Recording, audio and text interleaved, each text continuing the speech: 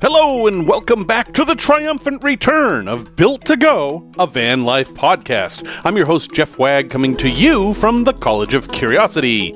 And this time it's episode 161, and we're going to talk about where the podcast has been and what that actually means for you, because folks, time is running out.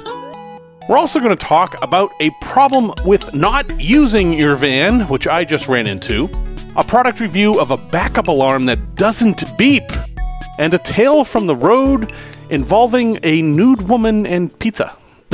Because what could be better? Hi folks, thanks very, very much for your patience. It has been a rough few weeks here. Some of you who follow me on Facebook and stuff kind of know what's going on, but the bottom line is, when I left you last, I was getting ready to go to Africa, and I was pre-recording episodes, and I had planned on releasing some episodes from Africa as bonus content, and yeah, well, none of that happened. None of it. Instead, what happened is my wife came down with a serious condition, not life-threatening, but serious nonetheless, and she had to have surgery, and we had to cancel our trip to Africa. And this is one of those things where, yes, it sucks, but it also doesn't suck, because if what had happened while we were in Africa, and not just in Africa, but in a rural region of South Africa, yeah, it would have been much, much worse. So we're actually kind of thankful that all this unfolded before we actually got out there on the trip. But needless to say, we're also disappointed that we did not get to go to Africa, and now we have no plans to go to Africa. That trip is just kind of gone. On top of that, I managed to get sick myself. I've had 3 different ailments back to back ever since she had her surgery. And I'm actually struggling to get through this podcast now because I can't talk for very long without coughing. And in fact, I've been listening to the song by Everything called Cough Cough, and yes, that's basically my life now. So I think I'm good enough to get through this podcast, and through the magic of editing, even though it might take me 3 hours to record this half an hour, I should get through it, and there should be no coughing for you on your end. I hope. And I do want to say thank you to everyone who reached out to me with warm wishes. I do appreciate it. And all I can say is thanks, guys. I will continue to produce the podcast as long as people are listening. And for those of you who are caught up and listen week to week, I'm sorry that there were, how many weeks did I miss? 4? 3 or 4, maybe 5 weeks. I don't even know. And I don't care to look at the calendar because that's all in the past. And it's time to look towards the future. Now, as perspective, this was very eye-opening to me, and it's not something that I wasn't aware of to begin with, but the truth is that life runs out of tomorrows. This is something my dad has said for years. In fact, it used to be his tagline in his email. Life runs out of tomorrows, and you have to take advantage of things when you can. Now, there's a principle of frugality that says hedonism is bad, and instant gratification is bad, and you should really just kind of plan things carefully and don't feel like you have to do everything right away. And, well, if anything's showed us in the past few years, sometimes you should. For example, we had this trip planned to Africa. We'd been planning it for 8 months or so. It was a kind of a cool thing. We really wanted to do it. But it was not a bucket list item for us because we've already been to Africa. We had a chance to go back in 2016, and we took it. And because of that, while we're disappointed, we don't feel like we've missed out on an opportunity that will never come again. And that helps a little bit. A little bit. It still sucks. But perhaps a better example is in 2013, we went to Galapagos. Now, going to the Galapagos is it's a fairly strenuous trip. I mean, not only do you have to travel a lot, when you actually get to the Galapagos, there's a lot of hiking. There's a lot of swimming in fast currents. I mean, you don't have to be in top physical shape to do it, because I certainly wasn't when I went there. But you do have to be able to do a mile or two's worth of hiking and to be able to swim wearing a wetsuit for an hour or so to get the full effect. You can do less than that, but if you really want to do Galapagos, that's kind of the minimum. And now, I don't know that my wife and I could actually do that. Now, I might be able to, but my wife's condition is such that she may not be able to actually have the stamina to do that. Or to do things like Sacha Lodge, which is in the Ecuadorian rainforest, but part of the Amazon, although it's on a different river, where we would spend all day hiking through the jungle, and it was 85 degrees with 99% humidity. And yeah, I mean, you have to have a certain level of physical fitness to do this. The other thing you also need is to have the financial resources to do these things. And unfortunately, the way most people's lives are structured is when they're young and healthy and they can do everything, they don't have the money to do these things. And then as they get older and have savings and then have the money, well, then suddenly the physical stuff starts falling apart. And this is just one of the cruelties of life. So the bottom line of this is, if you want to do something and you have the opportunity to do it, do it! Don't wait. Don't listen to the people who are saying, oh, be frugal. Look, I think you are going to regret much more the things you didn't do than the things you do. You hear that a lot, right? And as far as travel's concerned, I absolutely think that's true. And I think this is especially true for van life.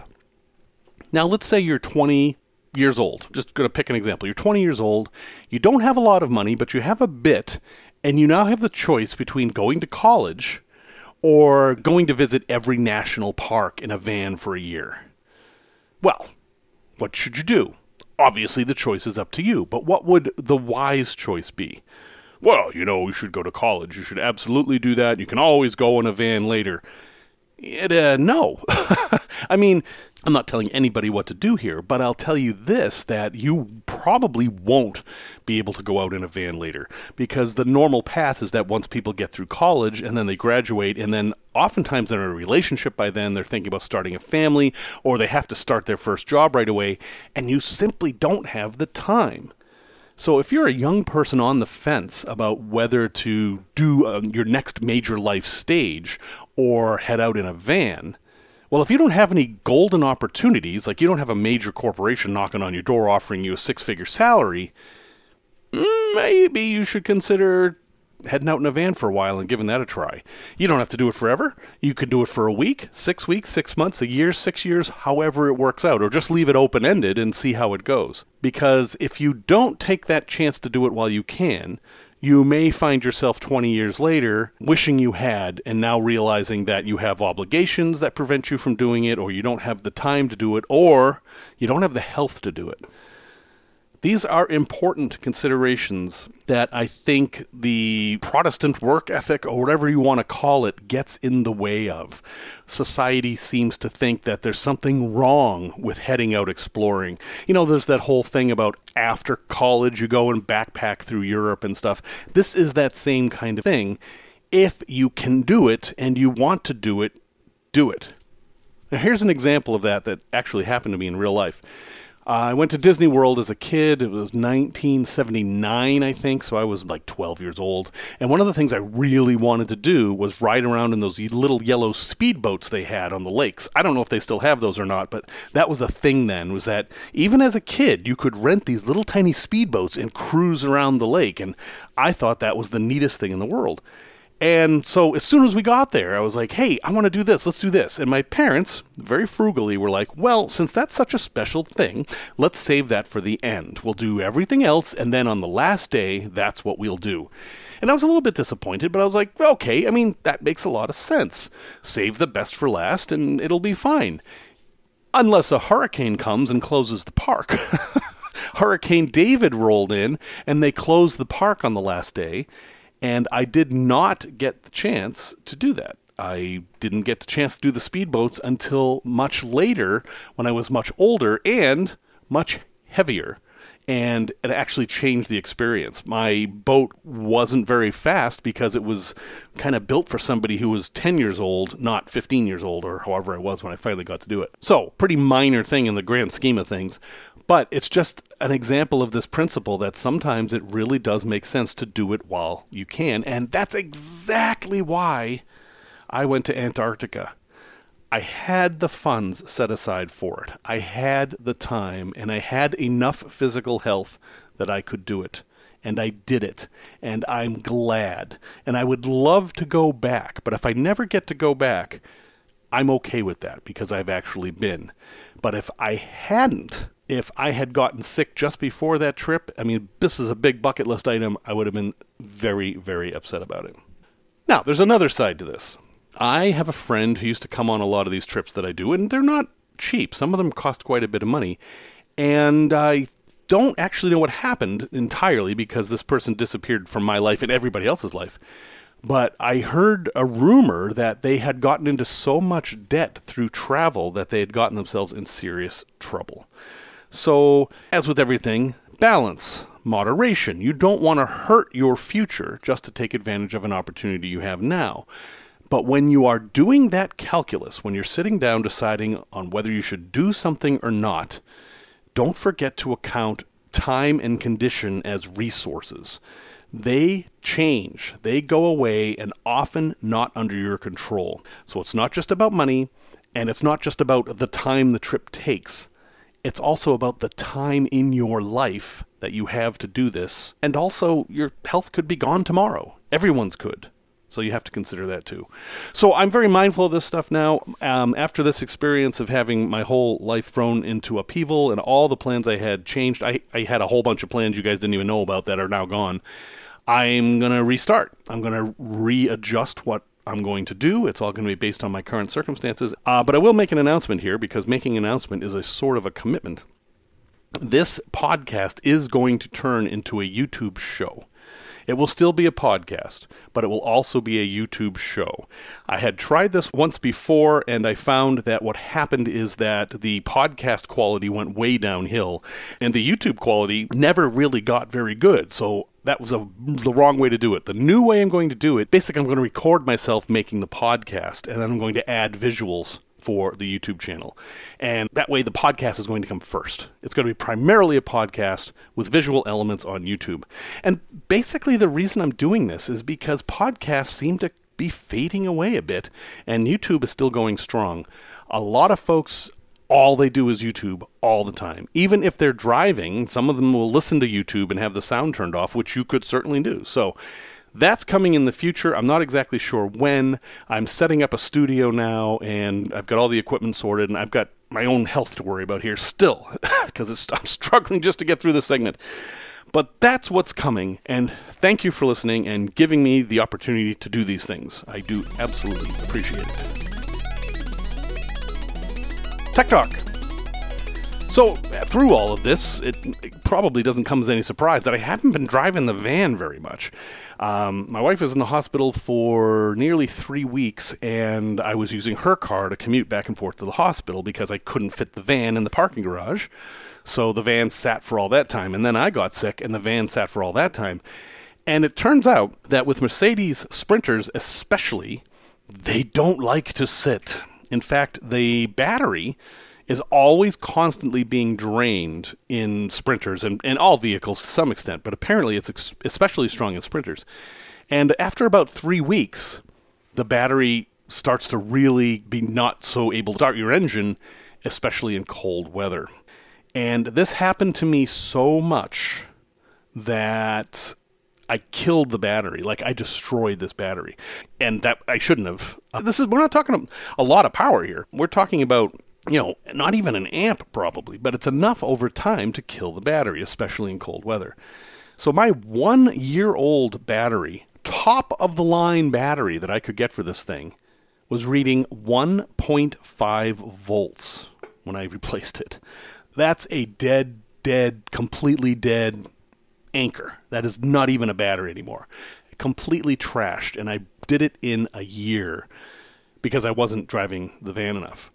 So, this is specifically a Sprinter problem, and I'm sure other vans have this problem too, but it's also an ambulance problem because the wiring in my ambulance is still, much of it is a mystery to me. I don't have a schematic, and I've traced a lot of it, but the way ambulances are used in real life is that they're plugged in every night.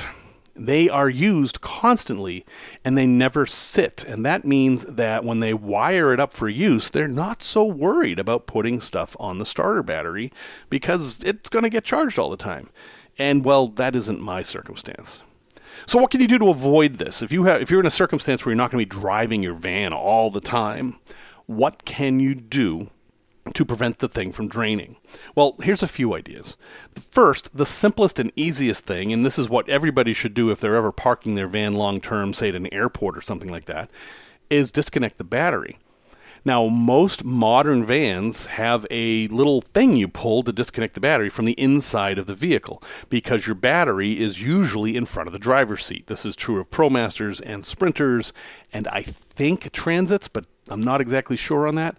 In the Sprinter, there's this little thing under the dash that I could just press a button and pull a cable, and that kills the battery dead. And when you kill the battery dead, you also don't have any draw on it, and it will be just as good when you come back for it. So that's a thing. It's also a little bit of an anti-theft thing. You can always do that. Just remember what you've done when you get back in and try to start it and nothing happens. If you do this, of course, you're going to lose all your settings. Everything in your radio is going to be reset, and whether your headlights come on or not is reset, and all that stuff. That's just the price you pay. Another thing you can do is install a battery disconnect that's based on voltage. These exist. I've had them in vans before. And it basically is this thing that if the voltage gets too low, it disconnects the battery. These can be frustrating, but they will save you, and that's worth something. And I don't know, I don't like them that much, but that is a common way of handling this problem. And another thing you can do is what I tried to do, is to get a solar backup that will just trickle charge your battery. And you would basically have to put in a second solar system in your rig just for the starter battery. It would have its own controller, and it would be, you could do a little tiny 10 or 5 even watt solar panel just to get a little bit of charge in there. But obviously that's a lot of work. You got to find a place to put it, and yeah, you can put it on the dashboard, but then your windshield's going to be have to facing south, and windshields block a lot of light. Even though you can't tell when you're driving, a lot of light is blocked, and that affects the amount of solar power you can get. So that's not a great solution either. What they recommend, what the factory recommends, is that at least once every 3 weeks, you take your van out for an hour on the highway. That's a way to stop this problem, but you know, sometimes you don't always have that option. So be aware of this, and keep in mind that if you're not going to use your van frequently, that you're going to have to take some steps to keep the battery safe. Product review. For some reason, the backup alarm in my ambulance died. It came with one when I had it. It was your standard. You put it in reverse. It goes beep, beep. You know, it's a standard thing. And it died. All right, so, you know, the van is 12 years old, 12 years of beeping. Maybe it took its toll. That's fine. So, okay, I'll replace it. No big deal. But then I was watching a Tom Scott video, which I do all the time. Tom Scott is my hero. You can check him out on YouTube. He's just this little 5-minute explainer guy that's just terribly fascinating to me. And he pointed out a district in England where backup alarms are illegal. I thought, well, that's strange. It's a safety device.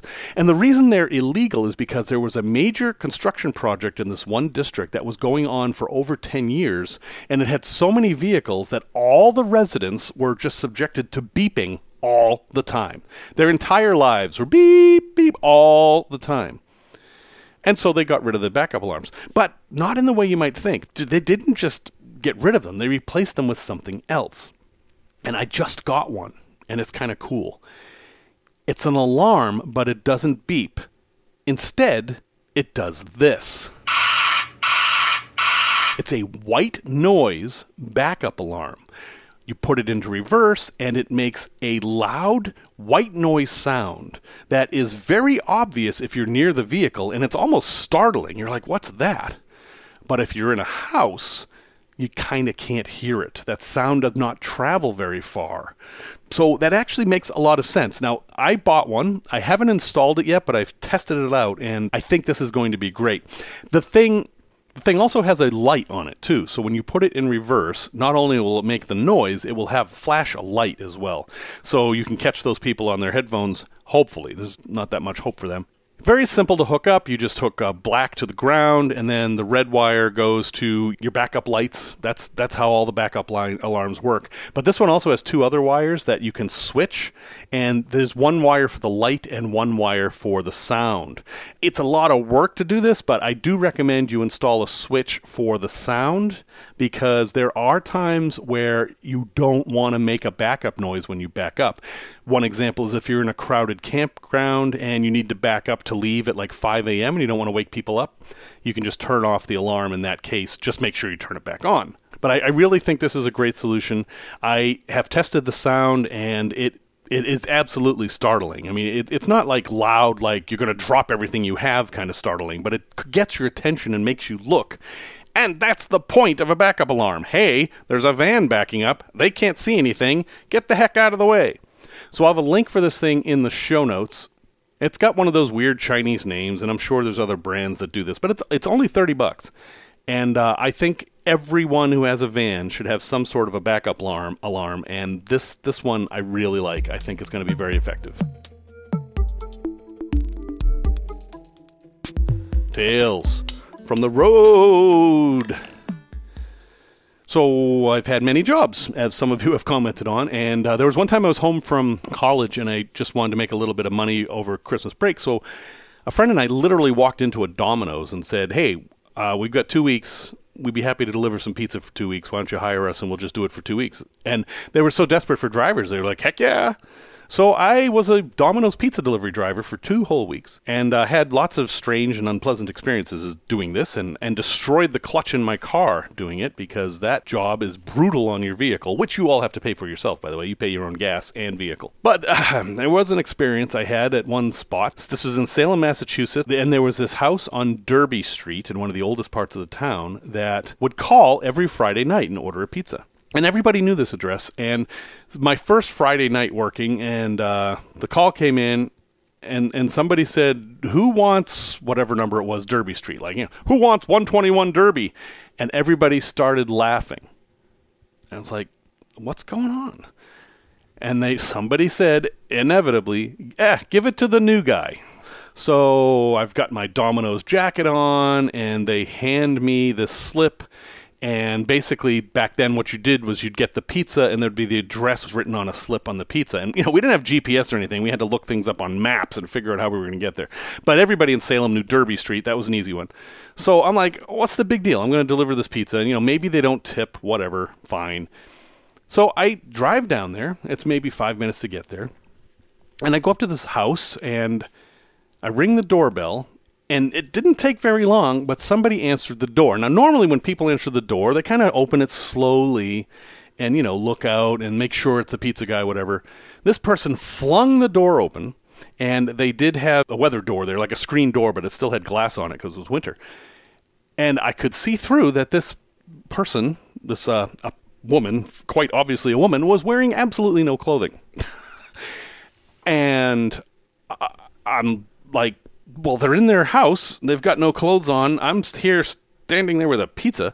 So, okay. I'm like, hi, large pepperoni? And she said, yes, please. And she didn't open the door. She just kind of lowered the glass, and I handed the pizza through. And she gave me a big tip. And that was that. And I walked slowly back to my car and got in the car, went back to the pizza place. And I had this weird look on my face as I walked back into the Domino's, and everybody started laughing because apparently this happens every Friday night. This woman, every Friday night, would order a pizza at like 6:30. It wasn't even late, and answer the door nude. And the speculation was that there was some kind of a game she was playing with a lover, or maybe more than one of hers, and that was part of the game, was they would answer the door nude and get a pizza. And, hey, I'm okay with that. I don't care. You're going to give me a good tip. I'll deliver pizza whether you're wearing clothes or not. That's completely up to you. And, I obviously only worked there for 2 weeks, so I didn't get to repeat that experience. But that was one of the legends of the Domino's in Salem, Massachusetts. Honestly, I'm more grateful for the tip than anything else. A place to visit. Canada doesn't get enough love, and I'm going to give it some love today because there's a weird place in Canada that I went that has stuck with me. So in 2018, one of my favorite bands, Crash Test Dummies, was putting on a concert for the first time in a long time, and it was the full band. Like, everybody from the original lineup was going to be back, except for one guy, because there's always that one guy. And I was thrilled, but I'm in Chicago, and this concert was going to be in Winnipeg, which is where the band is from. And I was like, screw it, I'm going. So I got in my smart car and drove all the way to Winnipeg just to see this concert. And I got there a little bit early because, I wanted to be prepared. I wanted to have time just in case something went wrong. And I was like, well, so what's interesting to see in Winnipeg? And Winnipeg has an old town. There's lots of cool stuff in Winnipeg, but I found this other spot in Rosser, Manitoba, which is kind of just outside of Winnipeg, that I had to go to.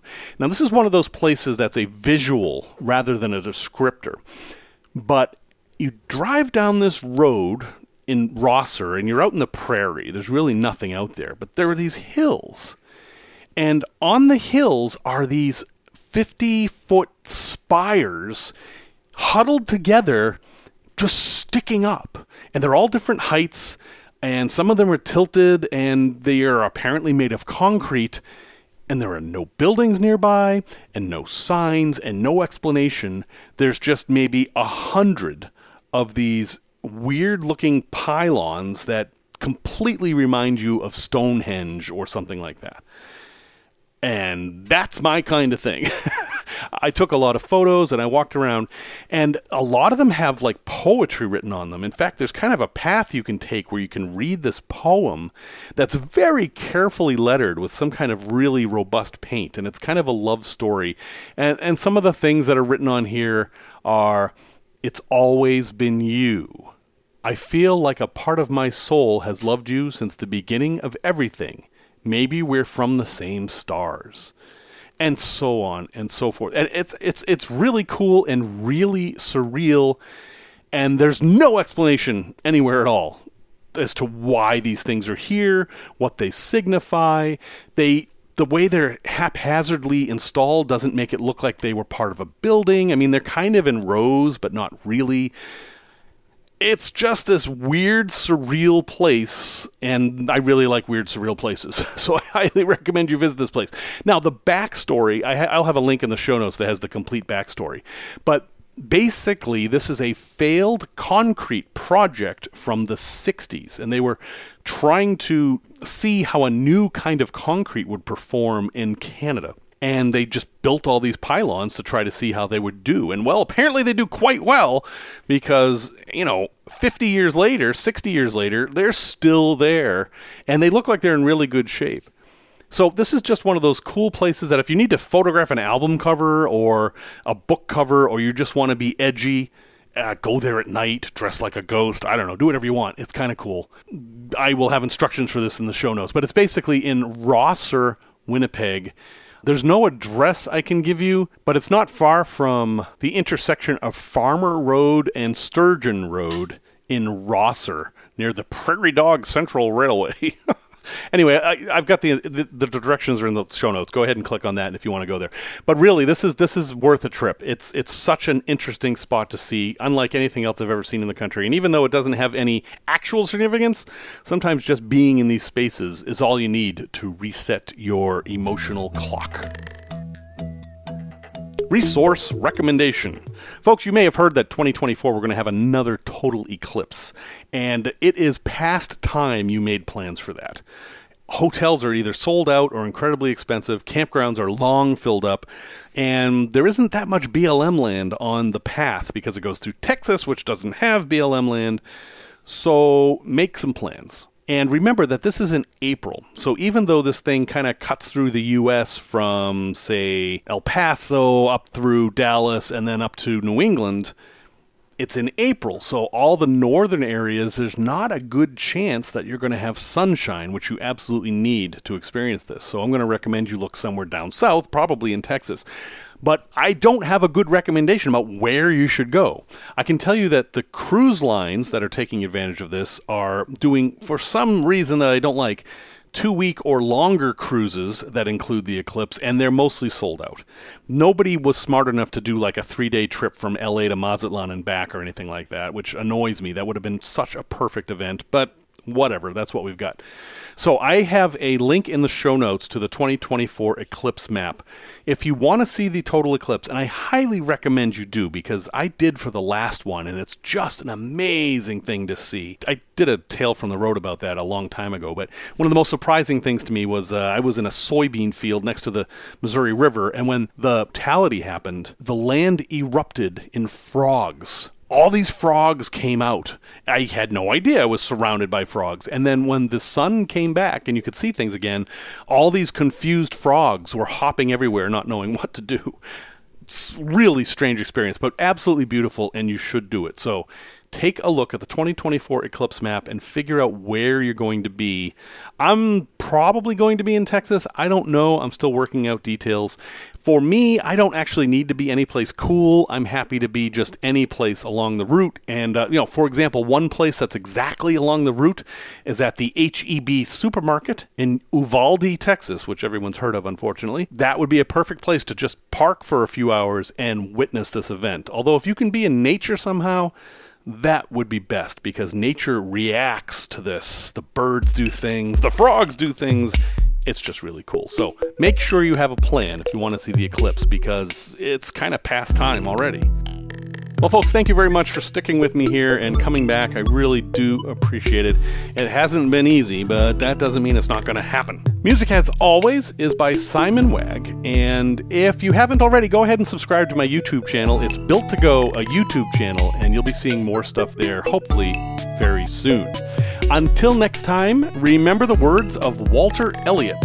Perseverance is not a long race. It is many short races, one after the other.